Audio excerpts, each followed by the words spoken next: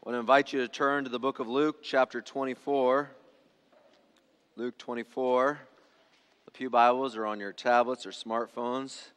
And while you're doing that, I want to say, I hope it does your heart well. It does my heart well. I see all these kids up here for our children's ministries, and I appreciate you all supporting them with their dollars every week. It goes to a good purpose, but it also involves the children, and they like doing it. My kids look forward to running around in first service or walking quickly in first service and collecting the gifts, so thank you for that. And I hope it does your heart well to see our young people up here preparing to go out on mission trip. And I thank you for your support of that as well. I hope it does your heart well to see some of our young adults, many of our young adults up here in the choir. And we like to see a lot more of all ages up here in the choir. There's some people that say, I can't find a seat sometimes at church. Well, there's a few right up here, so we'd always be glad to have you. But we have some tremendous things, and of course our Pathfinders are going to be doing their Hat for Herald mission in the very near future, and I know some of you are already thinking about your pledges for that mission opportunity. You'll be hearing more about that, so we just praise the Lord for what you do, and to see all these generations participating together is a blessing from Jesus, amen? It's the way the kingdom is going to be, not one generation or this or that generation, but all of us working together. Luke 24, beginning in verse 13. That very day, two of them were going to a village named Emmaus. This is two of followers of Christ, about 7 miles from Jerusalem. And they were talking with each other about all these things that had happened. While they were talking and discussing together, Jesus himself drew near and went with them. But their eyes were kept from recognizing him. And he said to them, "What is the conversation that you are holding with each other as you walk?" And they stood still, looking sad. Then one of them, named Cleopas, answered him, "Are you the only visitor to Jerusalem who does not know the things that have happened wherein these days?" And he said to them, "What things?"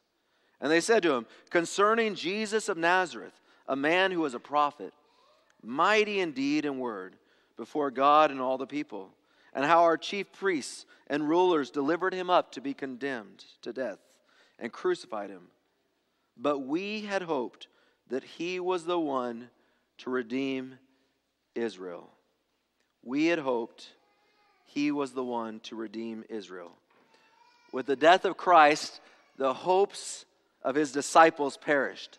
They looked upon his beaten and bloody body. They looked upon the spit that had been cast upon him, his matted hair, his pierced hands and feet, and they were in anguish. They looked at the piercing in his side and saw the blood and water flow out, and they didn't realize that this was a symbol of him dying for their sins, but rather all they saw was despair and anguish. Overwhelmed with sorrow, they could not recall the words which Jesus had shared with them over the course of their 3.5-year journey together. The words that he had shared, in which he had told them that this very thing that he was doing was that thing which would give them ultimate salvation and life. When they looked at the cross, they did not see power in the cross for their lives, but rather they just saw a defeated friend. They failed to see the power of the cross for themselves and rather saw simply a power that had overcome their friend, the one they hoped that would redeem Israel. Now, all the followers of Jesus at this point in time, all they saw was a future of despair. Even after the Sabbath in which Jesus had rested and had laid in the tomb, even after there were rumors that Jesus had risen again, still the followers of Jesus had lost hope.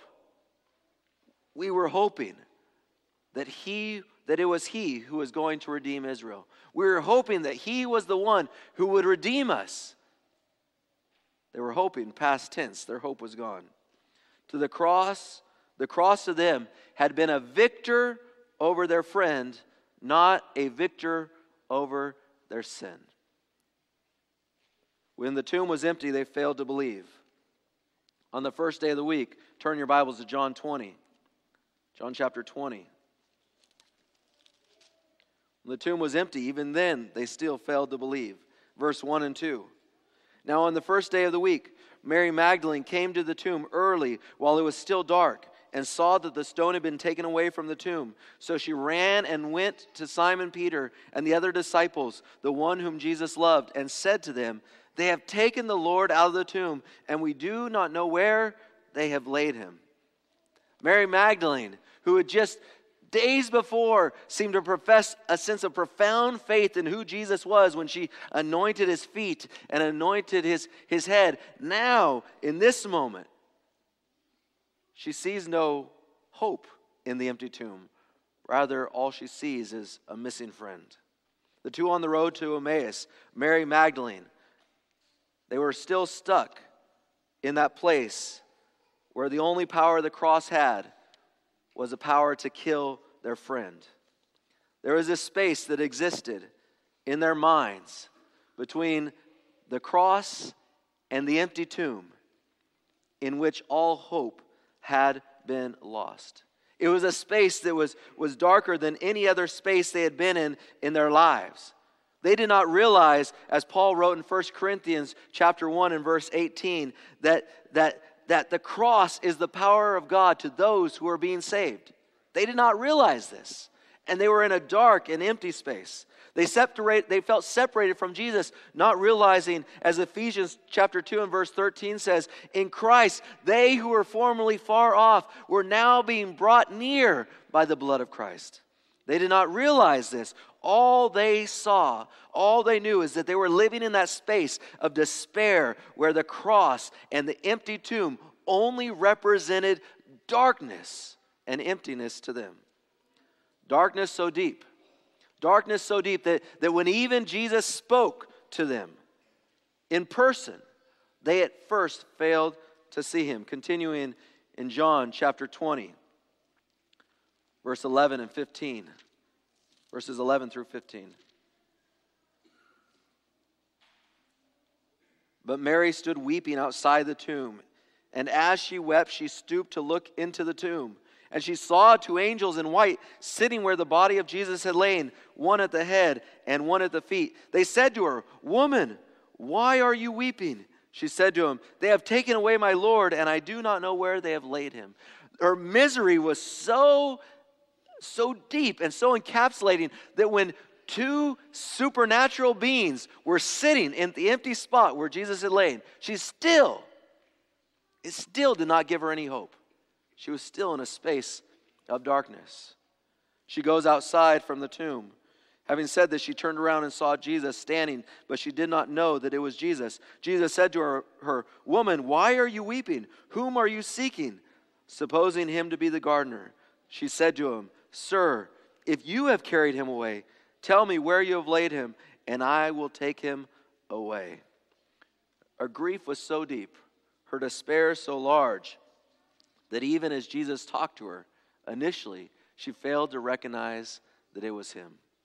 Her eyes so full of tears that she could not discern the figure of Jesus there. Others, when they saw Jesus in the flesh, face to face, they thought, well, maybe he's an apparition. They thought he was some spirit of some sort, something they were just seeing with their mind. Luke chapter 24. Luke chapter 24 again. Verse 36 through 38. Luke 24.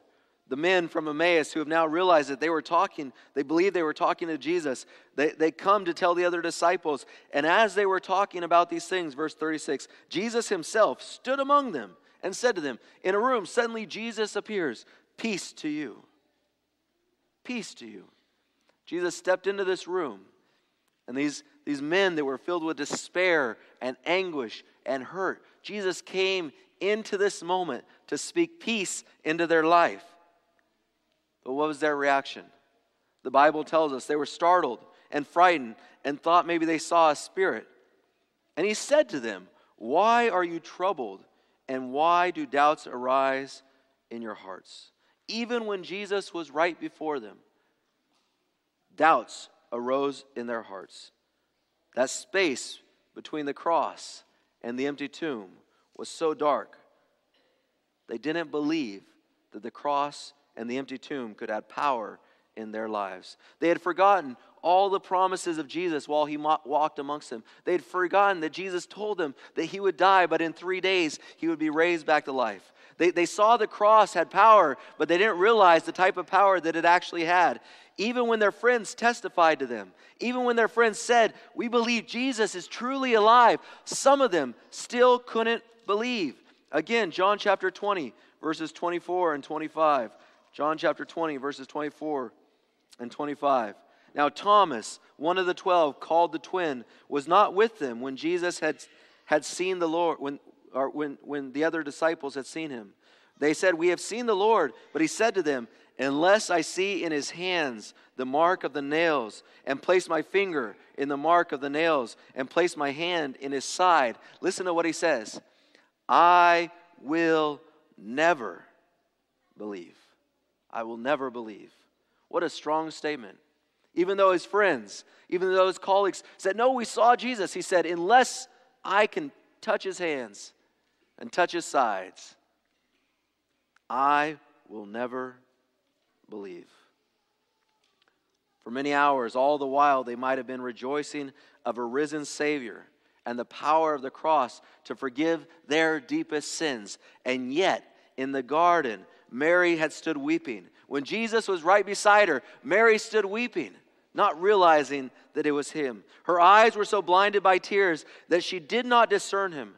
And the hearts of the disciples were so overwhelmed with sorrow, they were so consumed with the grief that they felt, that they did not believe the angel's message or the words of Christ himself. In the classic work on the life of Christ, Desire of Ages, the question is asked, how many are still doing what these disciples did? How many echo Mary's despairing cry? How many fail to discern the words and the voice of Jesus? I ask now, how many are stuck in that place between the cross and the empty tomb? How many of us, maybe even in this room, know about the cross, know about the empty tomb, know of the risen Savior, and yet, like the disciples, we continue to live in doubt and in fear and in a lack of assurance of our salvation? How many of us still fail to see the power of the cross to save each and every one of us, no matter how deep or how dark or how miserable our sin in our lives have been? How many of us, when Jesus steps into the room and says, "Peace, be still," still live with fear and doubt? I ask this because of my own life experience and the things that I've experienced in my life. A couple weeks after my birthday, on a Friday afternoon, on a January Friday afternoon, a significant negative event, very negative event happened in my life. Something that really has impacted my life since then. I would say the young people, don't think that decisions when you're 15 or 16 or 17 years old just go away. They continue to impact you beyond that. But I remember it was a Friday afternoon because I went and played 9 holes after school. That's right, in California you can play 9 holes of golf in January. And so I went and played 9 holes of golf after school. A common occurrence on Friday, we got out at noon, and so we'd often go play golf. And I won't get into what took place, but I also remember that it was Friday because that night, although I had no interest in the things of God or hearing anything about God, I found myself at a required Vespers for the Loma Linda Academy Choir, something that we were told we had to be at, and so I was there. We should be careful not to knock some of these required worships and think that God can't work even in the midst of those, because I know that God was trying to work on me that day, even at this mandatory required worship that I didn't want to be at. Well, I was there, and while I was there at this worship, I was there with this darkness hanging over me, this fear from what had happened earlier in the day hanging over my head, this worry, this angst, this literally inside of me was aching, and I felt physically sick. All I wanted to do, to be honest with you, I'd already begun doing drugs by this point in my life, and all I wanted to do was go home and get high and just try to forget about all of it. But there I was sitting in the room, and a senior by the name of John Henderson, I was a freshman at the time, stood up, and he had been invited to share something with the choir at this Vespers, this Friday night worship. And I still remember where he stood, and I remember where I was sitting. We were in a very large house, someone's very large house, and I was sitting on this fireplace, a stone mantle thing, and not too far away from John. And I remember listening to him as he shared about the power of Jesus to change our lives, about how much Jesus loves us and how much Jesus cares for us, and what Jesus had done in his life and how Jesus wanted to do that for all of us. I heard him share about how Jesus forgives anything and everything, and Jesus can make us feel at peace. I remember as John shared that my heart was moved. I couldn't have articulated that in this way at that point in time. I couldn't have said that. I wouldn't have understood that aspect of things. I sensed Jesus through the Holy Spirit saying something to me. Again, I wouldn't have recognized that at that time, but I sensed that Jesus was saying to me, Chad, I can do this for you. I can take care of you. I can protect you. I can love you. I can give you peace from this fear and this angst that is going on in you. John finished what he said, and he made an appeal at the end for anyone that needed prayer to raise their hand. Anyone that needed prayer to raise their hand. And I remember wanting to raise my hand, but I doubted. As best I could, I remember telling Jesus, I'll figure things out, and then I'll get back to you. I doubted Jesus' power to love me. I doubted Jesus' power to protect me. I doubted Jesus' power to forgive me. I doubted his power to care for me, to give me peace over this angst. And so though I wanted to raise my hand, I sat there with my hand in my lap, not believing that the risen Savior really rose for me, that it could be true for me too.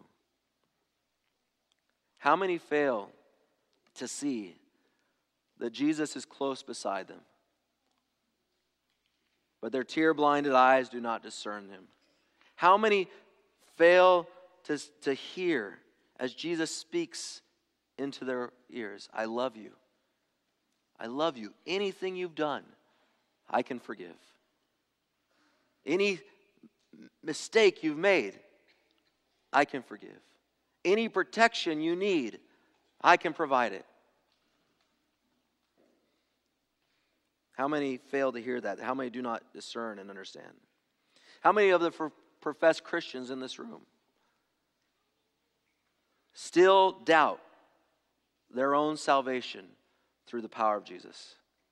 How many of us in this room that know about the cross, that know about the resurrection, that know about Jesus' continual intercession on our behalf, still doubt that Jesus is powerful enough to save us? How many of us still think that we have to figure it out, that we have to work it out? Jesus was close beside me, speaking to me, yet I refused to believe. That night I shed many a tear in my room, and I look back on it, and I believe with all my heart that Jesus was trying to reach me. But I resisted. My tear-blinded eyes did not discern him. He spoke words of comfort to me, but I refused to accept that the cross was powerful enough for even the things that I had done.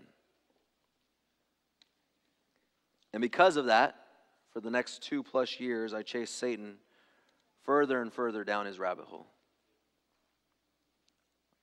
I have many a time thought back on that, and I've wondered, how much hurt could I have saved myself?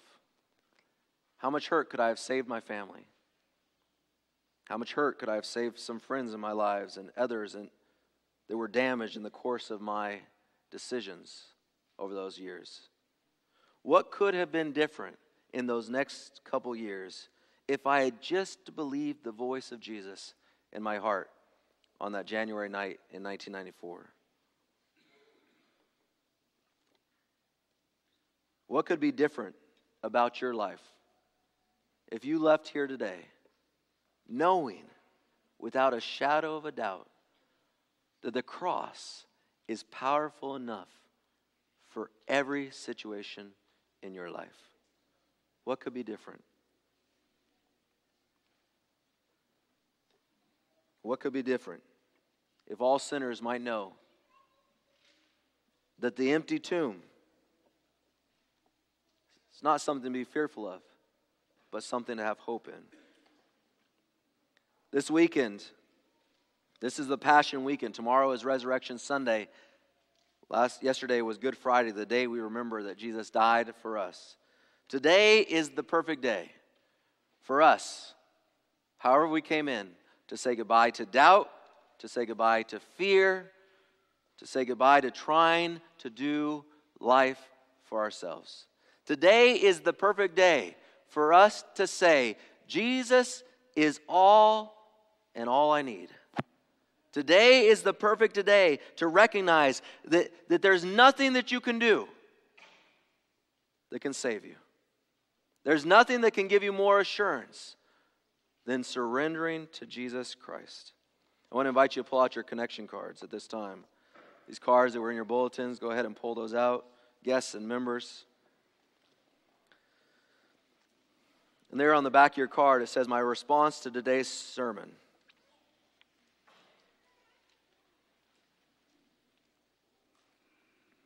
I know this is something that is real even within our midst, even with our denomination. The first one, I struggle with the assurance of Jesus' love and forgiveness. If that's something you struggle with, I want to check that box because I want to pray for you, because I think a lot more people struggle with that than we realize. I struggle with the assurance of Jesus' love and forgiveness. Do you struggle in believing that Jesus and Jesus alone can save you? Do you struggle with believing that the power of the cross is power to those who are being saved in Christ Jesus? Do you doubt? The next one, I need Jesus to give me strength to acknowledge my wrongs and turn away from my sin. I know that sometimes, and at times in my life even, there's been times that one of the reasons for my lack of assurance is because there's a part of me that lacks that I will have the strength to turn away from my sins. And so I think to myself, if I can't turn away from my sins, then how can Jesus accept me? So we ask Jesus to give us the strength to acknowledge our wrongs and to turn away from our sin. Not our own strength, not by might nor by power, but by my Spirit, says the Lord. We turn away. The next one, I believe the cross is enough. Do we believe that? Do we really actually believe that? I believe the cross is enough. Not being a Seventh-day Adventist, not going to church on Sabbath. Do we believe the cross by itself is enough? Not by spending time daily in my devotionals, not by praying daily. Do we believe the cross is enough to save us and to give us power and victory? All those things I believe in doing. I do them every single week. I think we should do all of them. But none of those things will save us. Do we believe the cross is enough? Not staying faithful in my marriage, not raising my kids just right, not making sure they go to a Christian school. None of those things will save us. It's only Jesus Christ who died on the cross for you and I. And that is enough. Do we believe that? That is enough. Some of you may in here may need to be baptized. This weekend is about the life, death, and resurrection of Jesus. When we are baptized, we are symbolically acknowledging that we believe that in Jesus Christ we can be new people. We're buried in Christ and raised anew into new life. I need to be baptized. Then maybe someone in here, pray for me, I'm struggling. Maybe someone in here, no matter what I say, just like that preacher when I was 16 years old, no matter what he said, though I wanted to raise my hand, though I wanted to say, yes, Jesus, I need you, I still lived in that doubt. Do you need someone to pray for you, Do you need someone to pray for you? Check that box. Folks, today is the perfect day to say goodbye to doubt, goodbye to fear, goodbye to trying to do life by yourself. Today is a good day to recognize that the power of the cross is not for the person sitting next to you. It is for you as well. Today is a good day. Is a good day to walk out of here with full assurance in our heart that we are saved. That we are saved.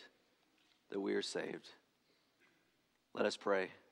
Jesus, Lord, as we come to you now, I pray that every single person in here, whatever they came in with, whatever sins they may have in their lives, they can be the most grotesque of sins. Jesus, your arm is not too short to save. Jesus, may they know that they can have forgiveness in you. Jesus, there may be some in here that have been struggling. They just think, there's no way that I can change. Jesus, help them to know that through your power and your strength and your work and your effort, they can be new. It's not by works so that none of us can boast, but we boast solely in the power of Jesus Christ, who is able to change even the most wretched heart. Jesus, I pray for those in here who think that because they've lived a certain way for so long, that's good enough. Help them to know it's only through Jesus Christ that we receive your salvation. Lord, bless us, and may we sing with the assurance that we are saved because of Jesus. Amen.